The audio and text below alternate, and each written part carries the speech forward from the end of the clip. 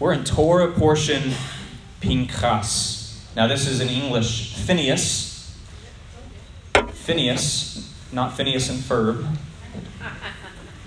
Phineas. Now it starts in the book of Numbers and in chapter number 25 and in verse 10. So Numbers 25:10 is where this week's Torah portion starts.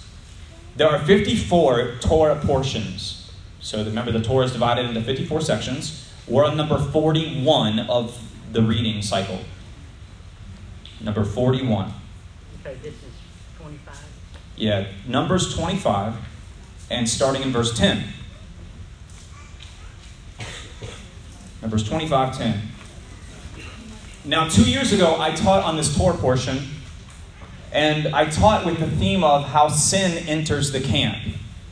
And I don't normally plug my teachings, but this was very foundational for me to teach on this topic, how sin gets in the camp. Because this week's Torah portion is all about sin entering into the camp and infecting the camp. If you find the time this week, I really do recommend going back and listening to this. And especially if you're a man in the room, go back and listen to this from 2 years ago. But you can find it by going to Podbean. If you just Google Podbean, Dothan Messianic Fellowship, how sin gets in the camp, where you just take a picture of this and find it that way.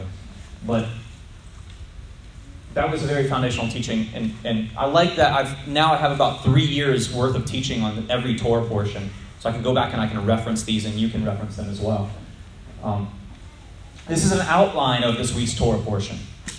We're not going to get through all of this, but I'd like to at least give you kind of a cursory familiarity with it. Numbers 25, it starts with the zeal of Pinchas. Pinchas. And then Numbers 26, we're going to start a counting of the new generation after Pinchas. Then Numbers 27, the daughters of Zelophehad. Now, these are the ladies who came to Moses, right? And they're like, our husbands died because they were associated with Korach and his rebellion. Do we still get an inheritance, right? And they settled that dispute. And then, Numbers 27, Joshua is appointed as Moses' successor. You might not realize it, but Moses is he's gonna die in this week's Torah portion. So it's not exactly in chronological order, but then Moses is going to appoint Joshua as a successor. And then in Numbers 28, 29, we go through the appointed offerings and sacrifices for the different holy days, okay? So that's kind of a quick overview of this week's Torah portion. But let's read a little bit from Numbers 25. And Hebrew students in the room, can anybody read this word to me that's up on the screen? Kana. Kana. I think you read it. Wow, good job. Kyung Hee read it. Kana. Kana. And it means, we're going to see it in this reading that we're about to do. It means zeal or it means jealousy. Like, how can it mean both? We'll see. We'll see how they're connected in a second. But, if I'm walking through the grocery store and a man begins to check Stacy out, I'm not talking at the cash register, like he's checking her out, right? And I look at him like, what are you doing? And I step up, I'm like, can you quit looking at my wife like that? Right? I'm willing to fight this guy, right? It's my wife, man. Don't talk to my wife. Don't look at my wife like that. Right? That's jealousy, right? But isn't it also zeal? I have a zeal for my wife. And if you do something to try to infringe on that, it's going to provoke in me, that zeal that's in me, kind of dormant in me, is going to liven up, isn't it? And turn into jealousy. You see how they're kind of connected? And then Stacy is like, wow, calm down, Gabe, calm down. Right? But Stacy also is like, wow, he really has zeal for me. Just kind of a compliment. Oh, he's willing to stick up for me. Wow, it's good to see some zeal come out of my husband that he has for me, right? He's got fight in him. I kind of like that, But I don't like being checked out by another man, but man, it's good to see that my husband has passion like that, right? It kind of goes both ways. But that's kana. That's the idea, the biblical concept of kana. Now I'm going to trick you all and go to Numbers 25, verse 1 now. We're going to go into last week's Torah portion because that's where the story begins. So go there, Numbers 25:1, and read along with me. Israel stayed at Shittim, and there the people began whoring with the women of Moab. Everybody say, uh-oh. These women were invited, they invited the people to sacrifice to their gods, where the people ate and bowed down to their gods. With Israel, thus they joined to Baal Peor. Now that word Peor, it's the idea of exposed or naked. Okay? This was a god of promiscuity. A god of nakedness. Okay? So the anger of Adonai blazed up against Israel. Now that's kind of the course of things. Humans, as we throw off the fear of our Creator, as we throw off the recognition of His sovereignty, we get more and more okay with exposing our own physical nakedness, don't we? Think about that. Like if you look at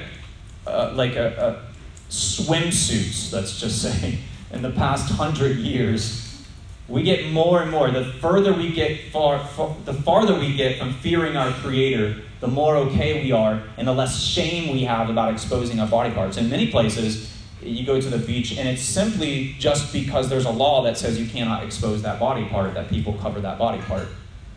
In other words, if that law wasn't there, they would expose that body part. Why? Because it's a lack of shame. It's a lack of fear.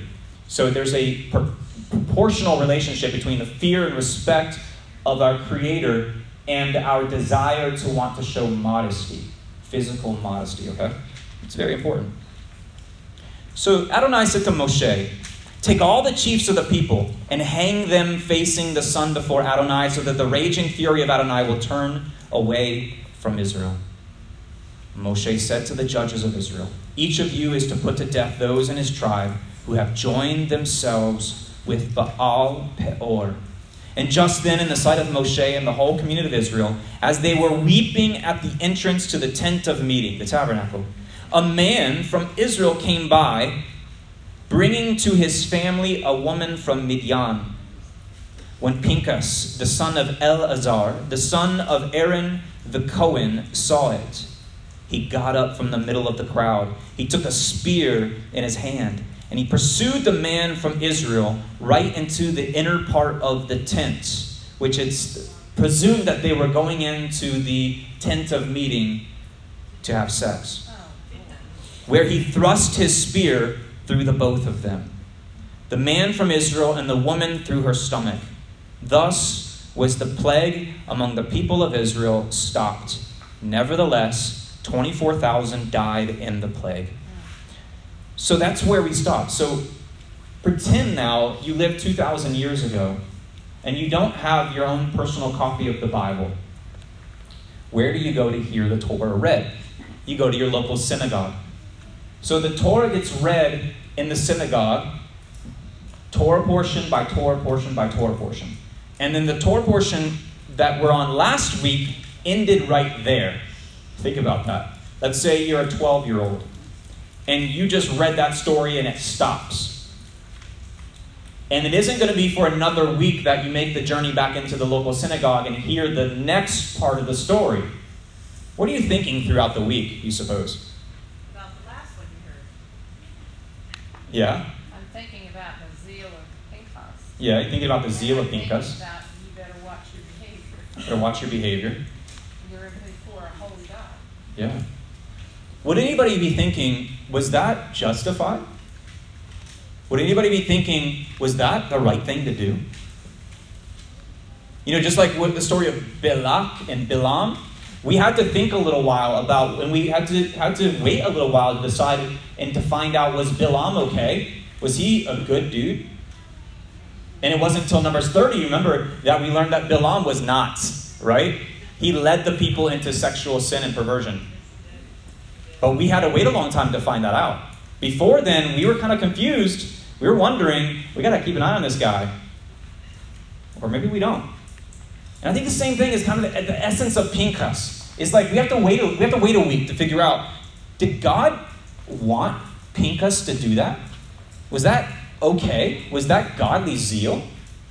Well, here, let's find out. Let's fast forward a week and find out. Verse 10. Now we're in this week's Torah portion. So you come back to the synagogue a week later, having thought about it, having pondered on this story.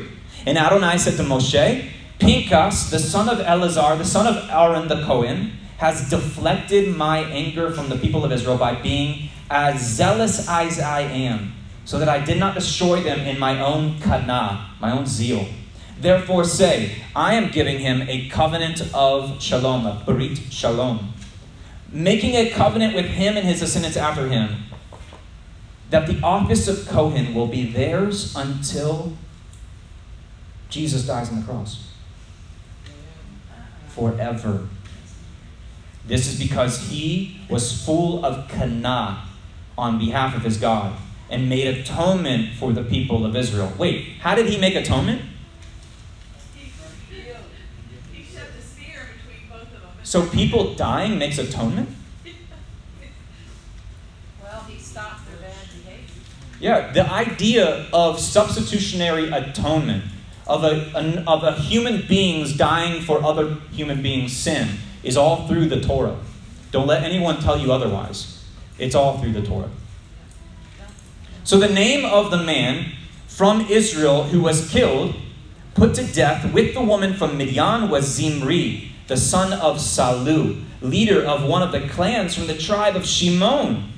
The name of the woman from Midian who was killed was Cosbi, the daughter of Sur, and he was head of the people in one of the clans of Midian. So this was like a political union between two clans. Think about that. So Adonai said to Moshe, treat the Midianim as enemies and attack them, because they are treating you as enemies by the trickery they use to deceive you at the Peor incident and in the affair of their sister Cosbi, the daughter of the leader from Midian, the woman who was killed on the day of the plague in the Peor incident after the plague. So again, we have like this 1 week break where we kind of have to ask ourselves in the middle of the story, what's better, to have no zeal or misappropriated zeal? What do you guys think? What is better, to have no zeal or to have misappropriated zeal? It reminds me of one of the disciples of our master, who, when you say zeal, when you say passion, who comes to mind? I heard Helen. That was on my mind. Peter. But also Judas. And Judas, yeah. Peter was a man full of passion, right? And sometimes that got him in trouble. Sometimes Yeshua had to be like, calm down, man. Right? But then, man, think about what Peter did in terms of, like, would we be sitting here if it weren't for the passion of Peter? For his zeal for the kingdom, right? I think that's a good play. I think it's better to have misappropriated zeal than to not have zeal at all. Because God can always straighten us out, and he can use that zeal and reappropriate it for good things. So, this is what that looked like. This looks like in Hebrew. Now, this is verse 12. So go to verse 12, and I'll read a little bit in Hebrew. And if you're one of my Hebrew students, follow along. We're going to pick up right there. This is what it looks like in a Torah scroll. But you see right here, Hineni. So like, behold, Natan, I'm giving, Lo et briti, a covenant, Shalom, a covenant of peace. Now, what do you notice about the word Shalom? Patrick, what do you notice? Broken bond. Yeah, it's got a letter in there. And if you're sitting in the back row, you cannot see probably. But this is the letter Vav. Now, I got to zoom in here of the picture of the word Shalom. Shin, Lamed, Vav, final Mem. Now, this Vav is an incorrect Vav. It shouldn't look like that. It should be one whole piece. And in every Torah scroll around the world, for thousands of years, that word in that verse, that letter has been written just like that. Why? It's like a double rainbow. What does it mean? Well, let's unpack the word Vav, or the letter Vav. What number letter is the letter Vav in the Hebrew alphabet? Yeah, so we can look up here. Look at the Torah cabinet, starting right here. Aleph, Beit, Gimel, Dalet, He, Vav. So that's what? How many, Joy?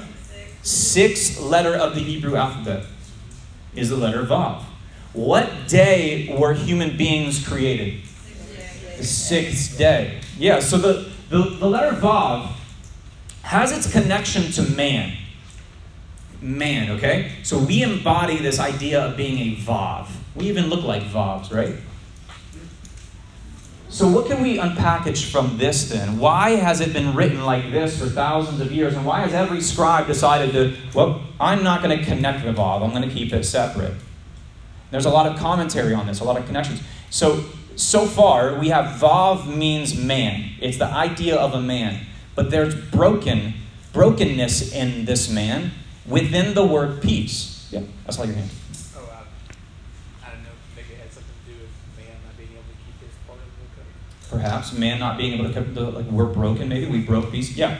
We would have God come down in the form of man and be broken for us, so that we can be restored back to the covenant of Shalom. Beautiful. Yeah, there's the gospel, right? Yes, it is. The gospel, right inside this word shalom, is that God would take on flesh and he would dwell among man. And that he would be broken to bring us, didn't we just sing that in the worship time, right? Giving us shalom. There's the gospel, just right there in that one word in the Torah. Isn't that beautiful? Well, here, I'll prove it even further. Isaiah 9:6. It says, Yoetz el Gibor. Now that's that mighty. We say the Gibor Adonai, that prayer we just prayed. Mighty Aviad, eternal. Okay, so he's a wonderful. He's like a counselor. He's a mighty, eternal Father. Aviad. He's Father for all time, literally, and he'll be called the Sar Shalom. He'll be called the Prince of Peace. Who is this talking about in Isaiah 9? Yeshua. It's the Mashiach. Yeah, and we know him as Yeshua, right? But he'll be called like a great counselor, a wonderful counselor, eternal Father, and the Prince of Peace. Prince of Peace. So Amos 9, and I want to connect a couple things for you quick. If you go to Amos 9, verse 13, I'm going to have somebody turn that while I go to a different verse. Can somebody go to Amos 9 and read verses 13 to 15? Amos 9.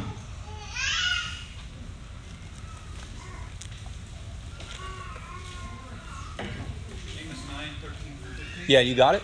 Are you willing to come up here and read it in the microphone? Yeah. I'm using the ESV, is that okay? No, it's not okay. No, it's good. Amos 9, 13 through 15. Behold, the days are coming, declares the Lord, when the plowman shall overtake the reaper, and the treader of grapes him who sows the seed. The mountains shall drip sweet wine, and all the hills shall flow with it. I will restore the fortunes of my people Israel, and they shall rebuild the ruined cities and inhabit them. They shall plant vineyards and drink their wine, and they shall make gardens and eat their fruit. I will plant them on their land, and they shall never again be uprooted out of the land that I have given them, says the Lord your God. Beautiful.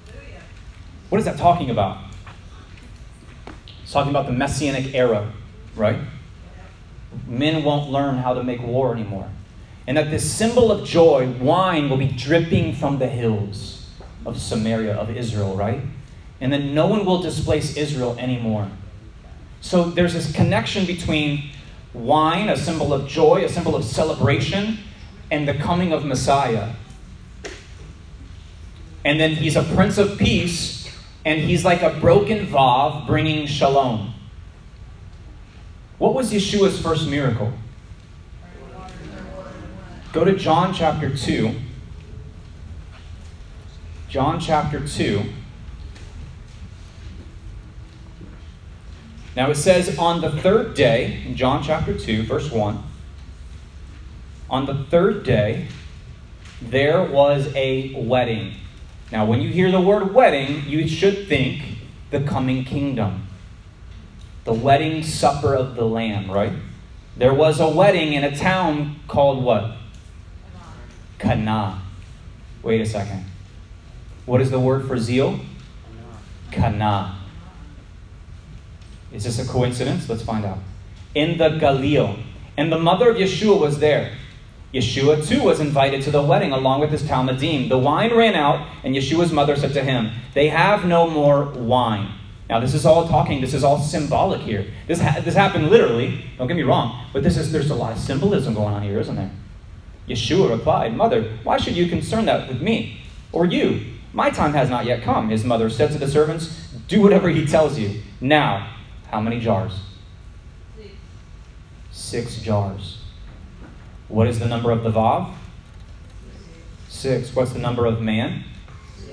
Yeah, what day of creation were we created on? Yeah, what's the symbol of joy, the symbol of the kingdom? Wine. And what's the Hebrew word for zeal? Kana. Where did Yeshua do his first miracle? Kana. Do you see what's going on here? He's giving us, like when you go to Sam's and they're giving out free samples, right? Now, do the free samples, are they supposed to fill you up? Are they supposed to make you so full that you don't want to buy anything? What are free samples supposed to do? They're supposed to make you salivate and say, "Oh, I need that right now. Get in my cart, right? That's what a free sample is supposed to do. What's going on in John 2 is Yeshua is saying, you want a taste of the wine from Amos chapter 9? You want a taste of wine of the kingdom? A taste of the peace that will be the kingdom. Remember, what did the attendant say? He said, "This is the best wine. He's saved the best for last. This is not your ordinary wine." He's saying, "Let me give you a little free sample so that you will salivate for the coming kingdom. Because I am the Prince of Peace. I'm going to be broken to bring you shalom." So the Prince of Peace had to be broken to bring us peace. Let's go to Ephesians chapter 2. Ephesians.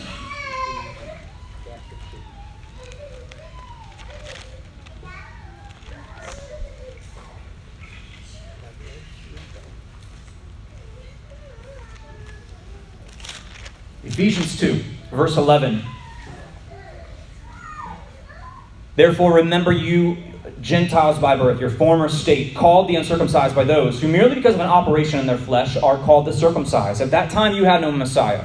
You were estranged from the national life of Israel. You were foreigners to the covenants embodying God's promise. You were in this world without hope and without God. But now, you who were once far off have been brought near through the shedding of Messiah's blood.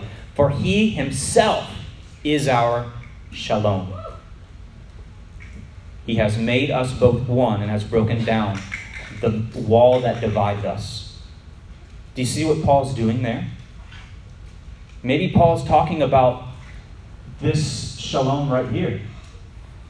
Maybe Paul's realizing that Yeshua embodies the broken Vav, the broken man who brought us peace. What do you think? Shalom must pass through brokenness. And this is hard to grapple with because our culture teaches that you should never be broken.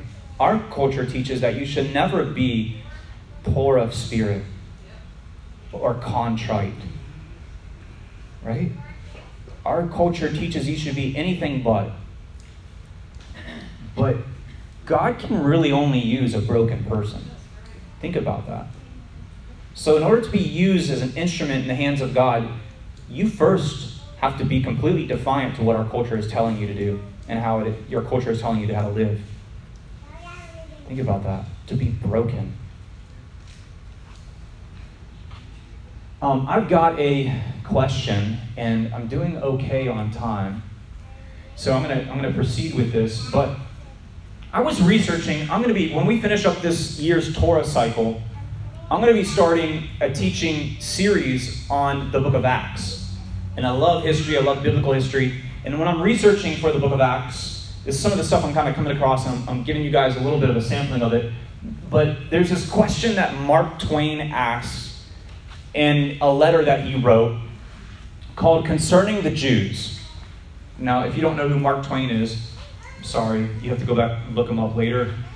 But he says this about the Jewish people. And he's writing this from Austria. And he's watching persecution and anti-Semitism rise in Austria. because the Austrians are looking for a scapegoat. That's how it always happens. Blame it on the Jews. They have control over the economy. And let's unite the country against the Jews. That's how it always goes. But here's what he says about this situation. He says, he has made a marvelous fight in this world, talking about the Jew, in all the ages, and has done it with his hands tied behind him. He could be vain of himself and be excused for it. The Egyptian, the Babylonian, and the Persian rose, filled the planet with sound and splendor, then faded to dream stuff and passed away. The Greek and the Roman then followed and made a vast noise, and they are gone. Other peoples have sprung up and held their torch high for a time, but it burned out, and they sit in twilight now or have vanished. The Jew saw them all, beat them all, and is now what he always was, exhibiting no decadence, no infirmities of age, no weakening of his parts, no slowing of his energies, no dulling of his alert and aggressive mind. All things are mortal but the Jew. All other forces pass, but he remains. What, Mark Twain says, is the secret of his immortality? I've got a video I want to play you, and the guy answers the question. I hope the sound works okay. Let's see.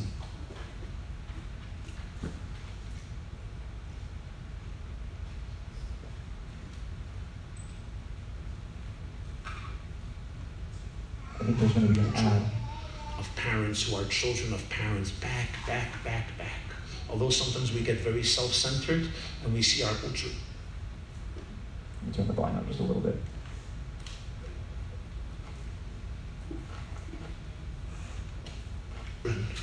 Of parents who are children of parents, back. Although sometimes we get very self-centered and we see our mothers and fathers as annoying or worse, nonetheless, we come from somewhere. Thousands of years back, is there one characteristic that has been with the Jewish people from the day we became a nation 3,500 years ago and accompanied us as a people constantly through thick and thin, good times and bad times, through our exile, through every country in the world, until this very day as I stand here in front of you? Or there is not even one constant. If we could find two constant features, then we have to ask the second question. Which one should we credit with allowing us to survive? If there's only one feature, logic is probably to attribute it to that feature. So we ask, and we go straight to what would seem the most logical. What keeps a nation together? A homeland, a nationality. We're Americans, those who are Americans. We live in the United States of America. The Canadians among us live in Canada. Yes, we like you, don't worry.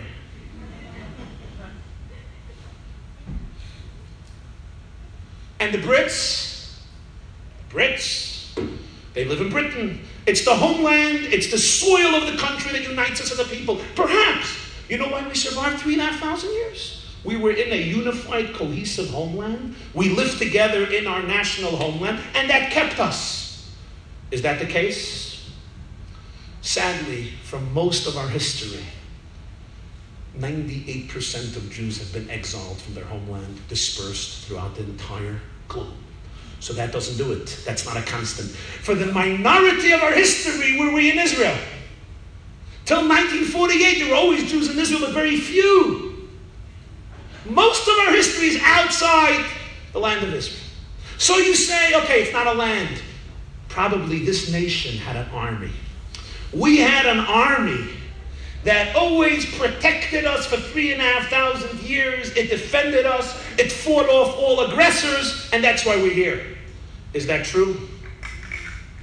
Unfortunately, for most of our history, we were defenseless. Thank God today, Israel has a strong army, the IDF, and we pray for them. But unfortunately, for most of our history, we were scattered without any army defending us and protecting us. So you might say, what is the binding factor of Jewish history? culture. Jewish culture. But if you know anything about Jews, you know that Jewish culture varies from milieu to milieu. Jews basically adopted the culture of their hosts. Some Jews don't even know what gefilte fish is. Some Jews don't know what schug is. The culture of Yemenite Jews is not the culture of Ashkenazic Jews. The culture of Iraqi Jews is completely not the culture of German Jews. Culture of Polish Jews, Austrian, is not the culture of Spanish Jews, Sephardic Jews. Different cultures. Perhaps it was language. A language holds a people together. Is there one language that all Jews spoke in the past 3,000 years? Absolutely not. Most Jews, for most of our history, didn't even know Hebrew. They adopted usually the language of their host or a different language. Aramaic. You know, much of our prayers are in Aramaic, including the Kaddish, Yiskadal, Yiskadash. Yiddish. Or other countries. Or other languages. Ladino. Or the country of our host, like now I'm speaking in English for a reason. Thank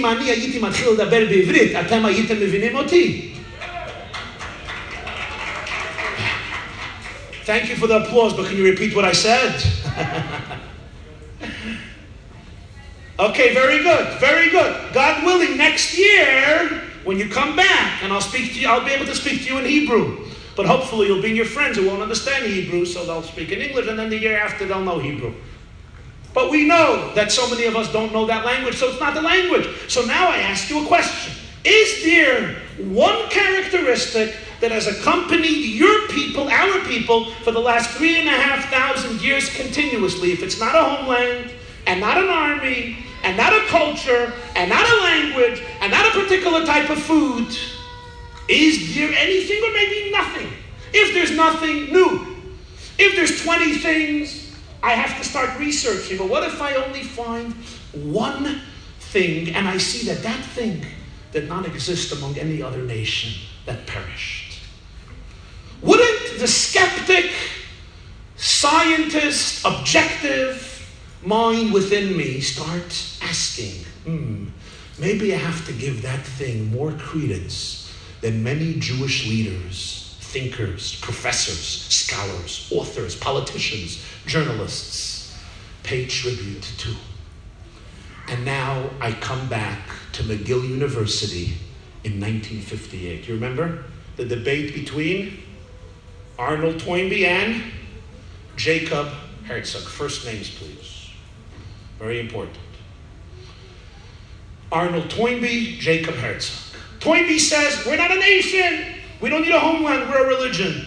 Jacob Herzog turns to Professor Toynbee, packed house in McGill, and says, I'm going to tell you a story. 3 Olympic airplanes land from heaven in 3 distinct airports. The first airplane lands in Athens. How many of you have been to Athens? It lands in Athens, in Greece. Out of the plane comes an old man with an impressive demeanor, an impressive beard, pointing upward. And when the airport attendant greets him, he asks this elderly man, what is your name? The man says, my name is Socrates. The airport attendant says, I have an uncle with a similar name. Maybe you're related to me? He says, I doubt I'm related to you. What brings you here, old man Socrates? Socrates says, what brings me here? You want to know what brings me to Athens? Yes, what brings you here? He says, take me to the Acropolis, and you'll see where I conceived and gave birth to Greek philosophy, where the sages of Athens sat and mused about the truths of the world, the truths of the universe. Take me to the Acropolis so I could observe firsthand how Greek philosophy is flourishing. And the man says, the Acropolis, it's in ruins. For $9.50, I can give you a tour through the ruins.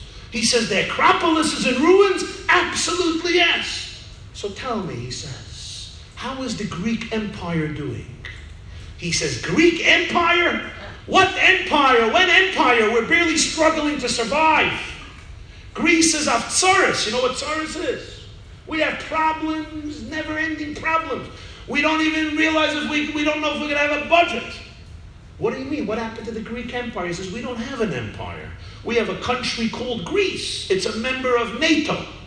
Socrates says, what in the world is NATO? So he starts giving him a lecture about NATO.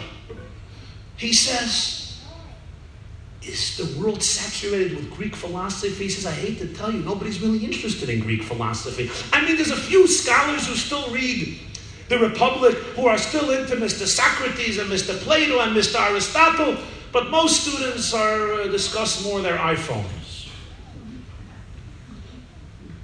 Socrates says, what's the language you're speaking in? Don't you speak in the ancient Greek language? He says, no. We don't know ancient Greek. Socrates says, can you please take me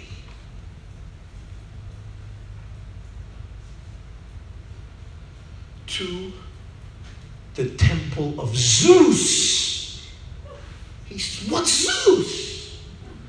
The temple of Zeus, the god Zeus. He says, we don't got no god Zeus. So what do you have? Who do you worship? He says, we have the Greek Orthodox Church. He says, what's the Greek Orthodox Church? He says, don't you know about the church? No, Socrates says, what's the church?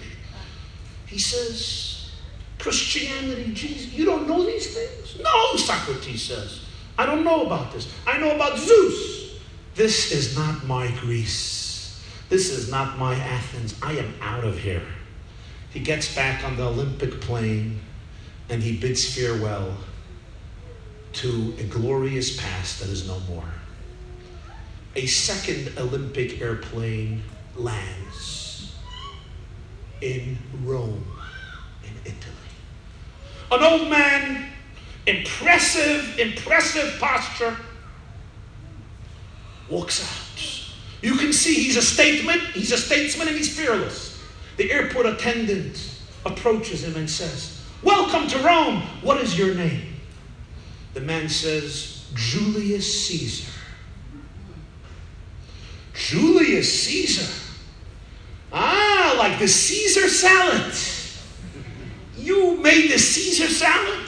He says, what Caesar salad? Caesar, the Caesar of Rome. Tell me, how are the Roman Caesars doing? How is the Roman Empire? He says, Mr. Julius, I don't know how to break this to you. There's no Caesars already for 1,500 years and no Roman Empire. He says, so what is Rome? Rome is a city. Where? In Italy. What's Italy? It's a country. It's a member of NATO. What's NATO? He gives him the NATO lecture, founded in 1946, blah, blah, European Union, sure. He says, tell me, can you take me to the steps of the Senate? He says, why do you have to go to the steps of the Senate? He says, I have endured a lot of agony on the steps of the Senate. Et tu, Brute,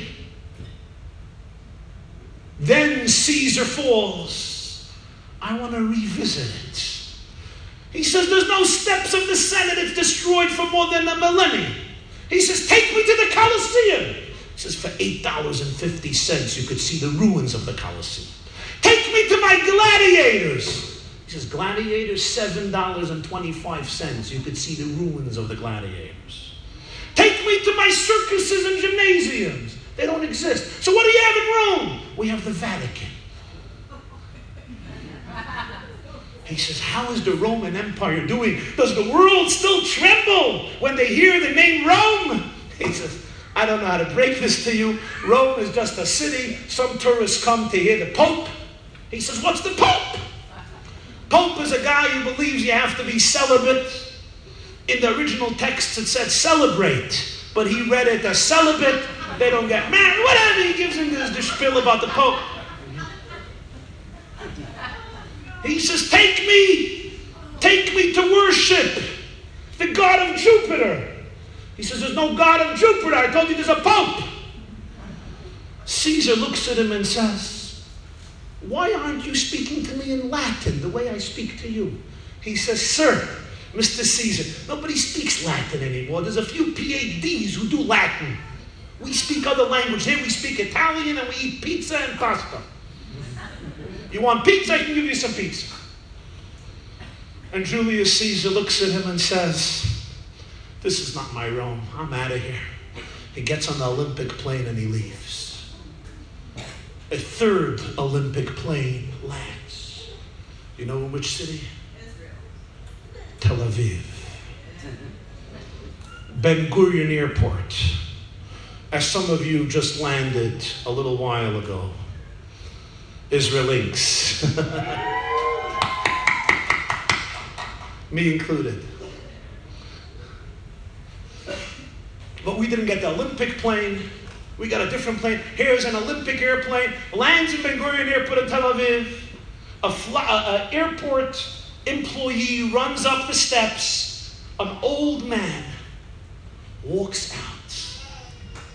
He looks at the old man and he says 2 words. What were the 2 words? Shalom Aleichem. Peace unto you.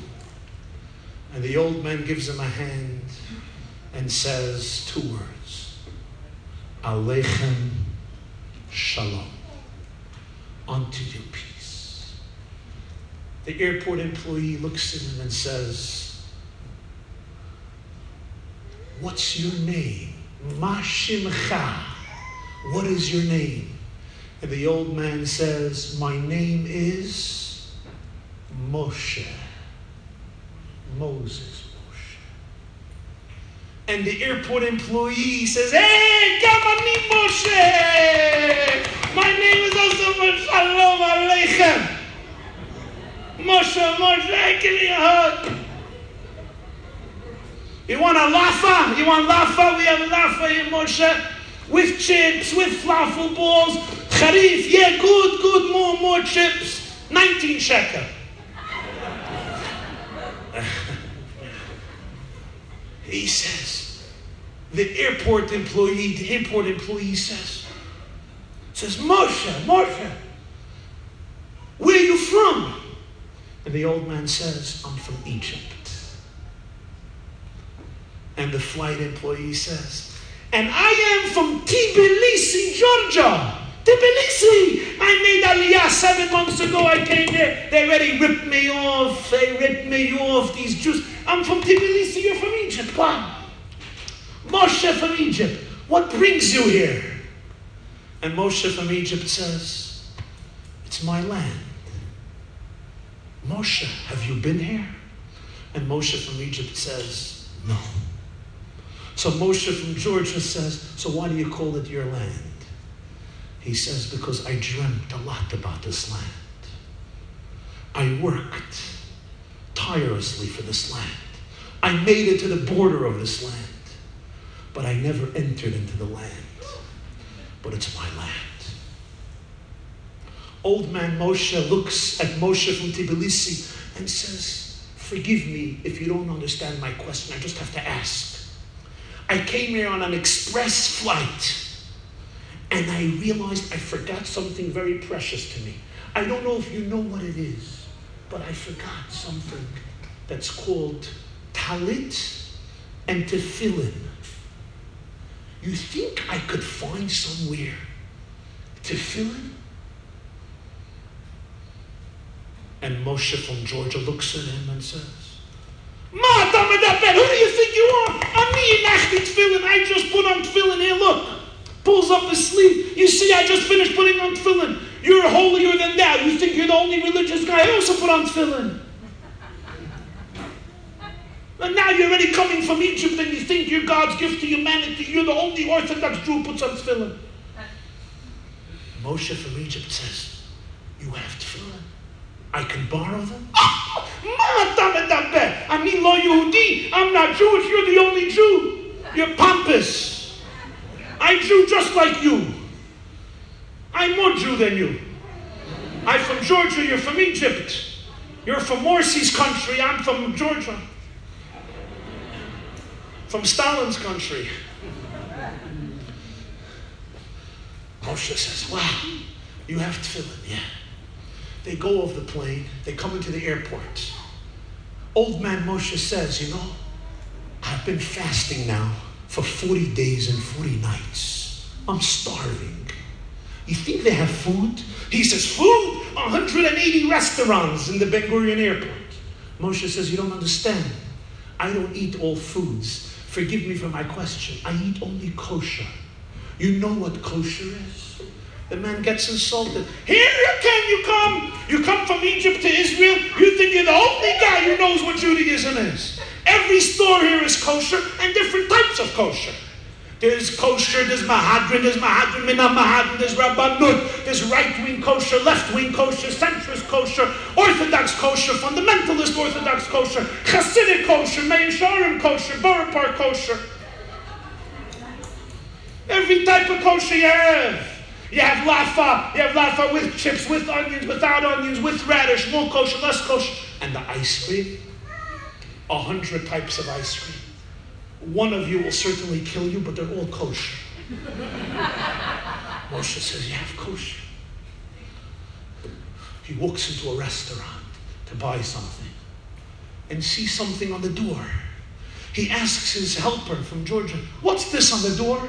He says, Moshe from Egypt, now you're getting me nervous. An old man like you doesn't know what's on the door. Shame on you. That's a mezuzah. He says, what's on your mezuzah? You don't know? In the mezuzah there's parchment. On the parchment there's ink. Portions of the Bible, what God told Moses. And we kiss it. And Moshe sheds 2 pearls that stream down from his eyes and look like tears as he puts his hand on the mezuzah and gives it a kiss. And then his friend from Georgia says, and now I'll show you something nice. And he brings him in to a Jewish school. And there's a teacher sitting with children. And he's reading to them in Hebrew these words. Vayedaber Adonai el Moshe lemor. And God spoke to Moses, saying, and Moses smiles. Professor Herzog turns to Professor Toynbee in McGill University, and he says, Professor Toynbee, Socrates, the greatest Greek philosopher who ever lived and one of the greatest minds in human history. Julius Caesar, the most celebrated Roman general, Caesar and statesman, come back to their native countries. The countries that you call nations, nationalities, the countries upon which you confer the attribute of a homeland. Caesar comes to Rome. Socrates comes to Athens, to Greece. They don't speak the same language. They don't have the same faith. They don't share the same lifestyle. They don't worship the same God. They don't have the same rituals. They lack the same culture. They don't have the same interests. They don't have the same convictions, passions, ideals, and values. There's almost nothing of the Greece of today that mirrors the Greece of yesteryear. There's almost nothing in the Rome of today that mirrors the Rome of yesteryear. And yet, you call Greece and Italy authentic nations. Moses comes to Tel Aviv today. The same language, the same faith, the same heritage, the same traditions, rituals, commandments, the same lifestyle, the same culture, the same mitzvot, the same education, the same commandments, the same trends and patterns and values and faith. The same Shabbat, the same mezuzah, the same tefillin, the same kosher, the same Torah of 3,500 years ago still there? That's not a nation. Professor Toynbee, if Israel is not a nation, if the Jewish people are not a people, then you, Professor Toynbee, you tell me what is a people? What is it that constitutes a nation? Toynbee was for once in his career silent. This is the answer to Mark Twain's question. There was one feature that accompanied us. What is it? Zeal. It's called the Torah and its mitzvot. Yiddishkeit. For 3,500 years, from New Zealand to Peru, from Russia to Galicia and Hungary, from Western Europe, Central Europe, Eastern Europe, South Africa, North America, South America, wherever Jews were, good times, bad times, exhilarated times, horrific times. They did not, unfortunately, have a homeland or a language or an army or a culture. But they preserved and they celebrated the Torah and its daily mitzvot. Day in, day out, with self-sacrifice and commitment, and they bequeathed it to their children and youngsters and grandchildren with love and dedication. Wherever they were and under all circumstances. The skeptic scientist, when studying Jewish history and asking Mark Twain's question, what are the ingredients that can explain the mystique of our eternity? And we see there's one thing, namely, one feature that was always there, the Torah and the mitzvahs, brings, I believe, an objective mind to ask this question. If that is the key ingredient, what is the most important ingredient that we as a people need in order to write the next chapter of Jewish history with pride and dignity and joy? And the answer is what your students, what you are doing right here today, coming together to study, to explore, to climb the ladder of Jewish wisdom and the celebration of Jewish life. So today, that torch is handed over to you. And we say, go and march on the road of your people, on eternal people. Thank you very much. I thought you did a good job kind of telling that story. So, we're going to end part one here, and the next week I'm going to talk about zeal for the Torah, because Pinchas acted out of zeal for obedience to God's word, did he not? Now, all around Pinchas at that time, people were committing sexual acts in a way of worshiping their deity and their gods. But Pinchas goes, no, I know that my God wants there to be none of that business going on in his temple and his tabernacle. And that's why to this day, if you were to walk into an Orthodox synagogue, men and women pray separately. And we look at that and we think, oh, that's intense, that's legalistic, or that's chauvinistic. But no, what's going on is they're drawing a line, a boundary, and saying, we're not even going to, in prayer, we're not even going to mix the two genders together. We're not going to cross that boundary. So we're gonna pick up here next week, and I'm going to talk historically and emphasize how amazing it is that we, in our midst, in our congregation, have a literal Torah scroll.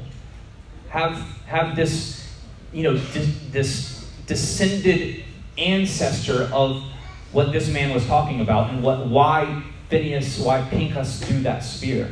We have that in our midst, and do we have zeal for it like Pinchas did? Because like I said at the beginning, it's better for us to have zeal than none at all. And I'm going to leave you with that question. Do you have zeal? Now, I'm going to pose a question before next week's teaching, and it's this. What if, after 400 years of not owning a Bible or seeing pages of Scripture or hearing the voice of God or having revelation from several of us in this room, received an audible and direct revelation from God? What would you do? Okay? Here are some rules, though, that we have to follow. Number one, we have to write these oracles down. God says, you're getting an oracle from me, a revelation from me, you're hearing my voice, I want you to write it down. And we had to publicly read them on a regular basis. We had to study and then teach them to our families. So we couldn't just write them down and put them put them in a safe and never pull them out again and expose them to the air. We had to use these oracles. What if we had to observe them and to follow them as a code of conduct for our community? In other words, we all had to hold each other accountable to that. And then what if we had to teach them to other people who have never heard them before? So something to ponder throughout your week. What would that look like, and how would that play out? All right. Now, as Kiddush is going out, we're going to do a time of Q&A. If you have any questions or comments or answers, if you have an answer, that would be great. Any questions or comments? Joy. When you were reading, before you played the video, I realized it was still for the Torah, and I was brought to Jeremiah 6:16. Do you have that? Jeremiah 6:16. I have to turn there. Do you have it? Yeah. You just want to go ahead and read now?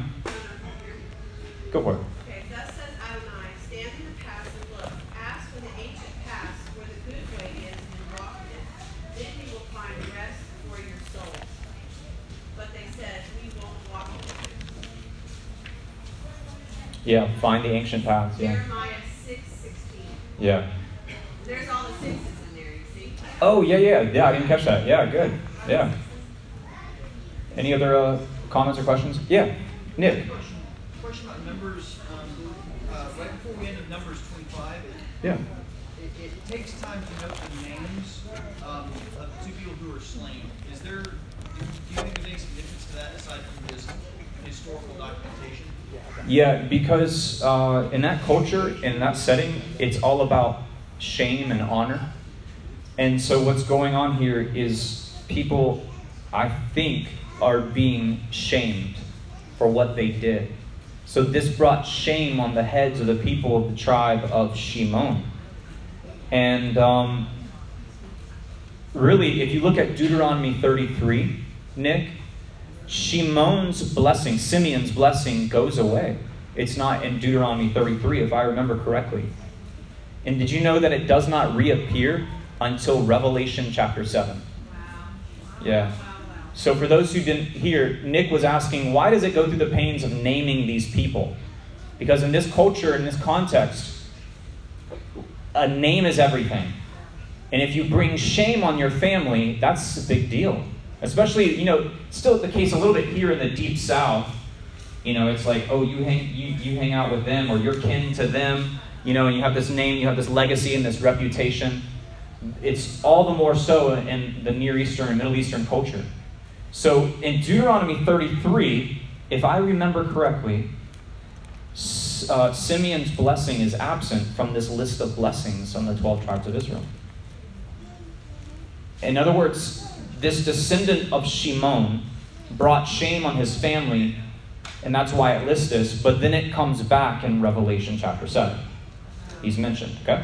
Does that answer your question? That's my theory. Also, the tribes of Levi and the tribes of Shimon are always the hothead tribes. So we notice here what two representatives are present. Pinchas is of the tribe of what? Levi. Shimon is of the tribe of... what's his name? Who's the guy's name? Not Cosby. Zimri. Zimri is of the tribe of Shimon. So you have the two hothead tribes. Who were the two guys who went in and killed all the people of Shechem after having them circumcised? Shimon and Levi. After Dinah, their sister, was raped. Shimon and Levi. They're always the bloodthirsty ones. They're always in time of conflict and turmoil. But that's a theme throughout Scripture, throughout the Torah. But I saw another hand up. Yeah, Joel. I just had a question. I often wonder if what he did to those two people that, to the Israelite who was bringing the before Moab into the tent meeting, he also made an example out of them. So Yeah. basically from then on, anybody says, you go in here and you do this is what's going to happen. Mm. And kind of like probably people stop and thought, I better not do that, Yeah. I was thinking about that. Yeah. You smite the scorner. Yeah. Also, at the end of the fourth portion of Torah, God is telling them, the Levites, told the sons of Aaron, hey, you're responsible for what happens in my house. Yeah. And it was tabernacle. So they were essentially giving the sword. Yeah. Yeah. The expectation was heightened, you're saying, at the end of Korah. So for them to do this after that is a very big affront, you're saying? Do I understand correctly? The expectation, I guess. Yeah. But Yeah. Yeah. Okay, any other questions or comments? Yeah, Gene. I've never understood why Pincus is the only one that reacted.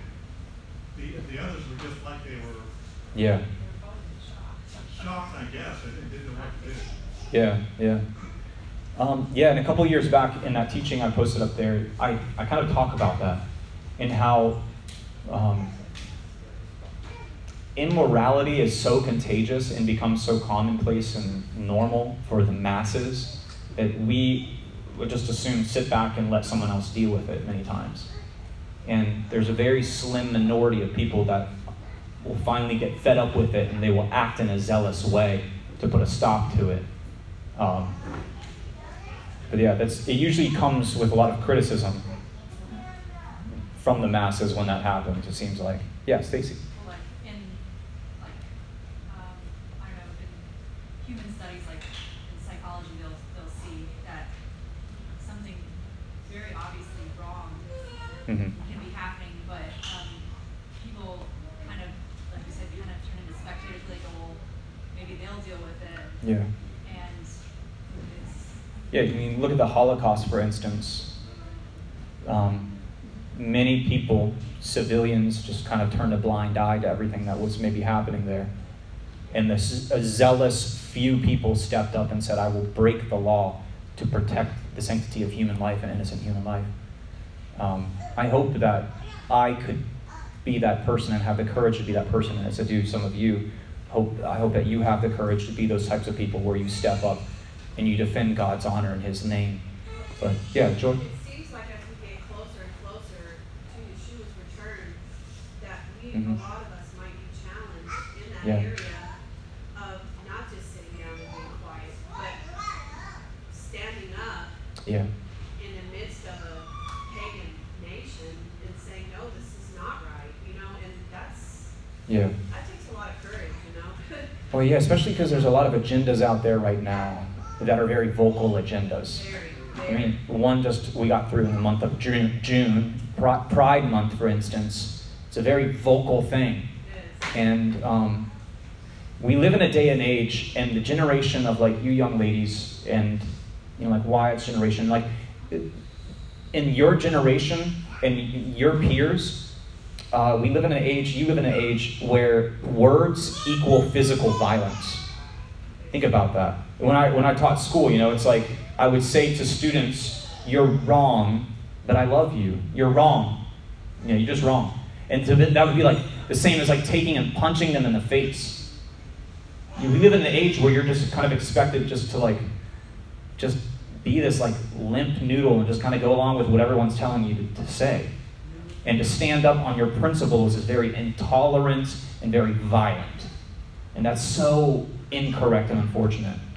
That erodes the foundation of a civilization. You cannot have a civilization unless you have people who are willing to stand on core absolute principles of truth and morality. Otherwise, your civilization is lost. And we're entering that. So, yeah, Julie. When talking about it, I keep seeing it like, kind of like where the church is at right now. Definitely, it was a process. So we had already read in the scriptures where the men were mixing with these women kind of on the outskirts. Yeah. And so it was a process of, there's 24,000 people that died in the plague, and more likely those people were part of this Yeah. behavior and actions. God doesn't typically take out innocent people. Right.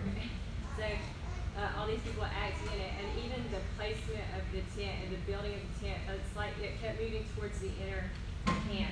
Yeah. In churches now, or in body believers, you see this infringing. Like it used to be that people left the church and went outside into the world and community to do these sorts of acts, and now it's like streaming in, where you have this horrible, ungodly behavior happening, and they're placing it right in the middle of churches and making that the pastors and the leaders, and so that's kind of how. It's sometimes it's a slow boil, and maybe that answers your question more, Gene. Is like, in other words, this didn't just happen overnight. These people, it was kind of like this slow, gradual reduction of their boundaries and their ethics and their morals, and then boom, it was like we're there, and whoa, there's a guy throwing a spear through people, and it's like, how do we get here? How do we get to this point? And we have to maintain those boundaries. We have to constantly keep, checking and maintaining the fences in our lives. And that's one of the things I taught on 2 years ago in that teaching, was fences and boundaries in my own life. And one of the things I did mention was smartphones, and I'll just re-echo this real fast, that for husbands and wives in the room, if you just play this mental exercise, if I switch phones with my spouse for a day, am I concerned?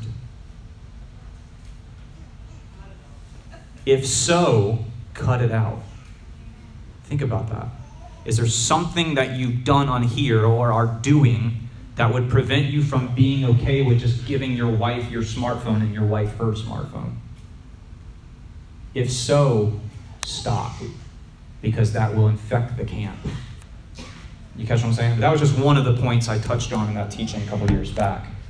We have to maintain vigilance in terms of boundaries. And Michael, you've had your hand up for so long, and I'm sorry, you're in my peripheral vision. And, you're going to whisper it.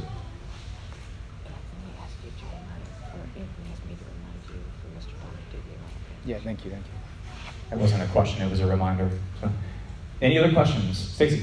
I thought it was interesting how Pincus, he's defending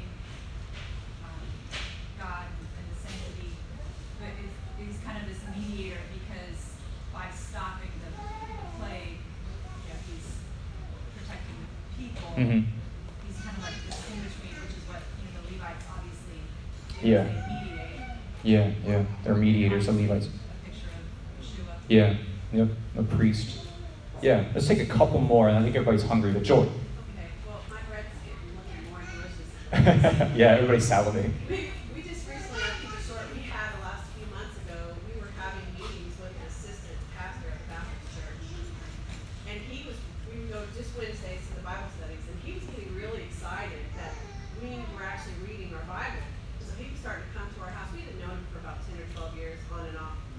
And he would come to our house, and we would have these intense Bible studies. And he is very zealous. I mean, zealous for Christ. And so I challenged him, and we both were in my kitchen, and he was, and it was like, okay, I told Kelsey we can get back down a little bit. We just ran into him recently, and he has left the Baptist church because he said they're not seeking truth, and he wants to know where I go to church. And I'm like, I don't know if he's like fully ready, but he wants to start having more fellowship, and he's looking. And I see, like where you're saying, that sometimes people are so zealous that it's hard for them to let go of some things that they've held on to. Yeah. But I see that zealousy. It takes a breaking. I'm so excited that we might be able to. Yeah. Yeah, because we recently back in fellowship, and it's like, man, he's hungry. He's right there. Yeah. And that's the other thing, too. If we acquire zeal for God's word, His Torah, His commandments, prior to being broken, we can actually do a great deal of damage with that zeal. It's important that brokenness is an important part of the equation in there. Okay. All right. One more question, and we'll go to lunch. No other questions? Somebody has a question, but they're scared of raising their hand because they know that lunch is on. Everyone. All right, let's do the blessing over Kiddush. And we'll say the blessing over the fruit of the vine. You're talking about the phones. Our phones are clones. So. Oh, cool. Interesting. All right, say the blessing over the fruit of the vine. Baruch atah Adonai, Eloheinu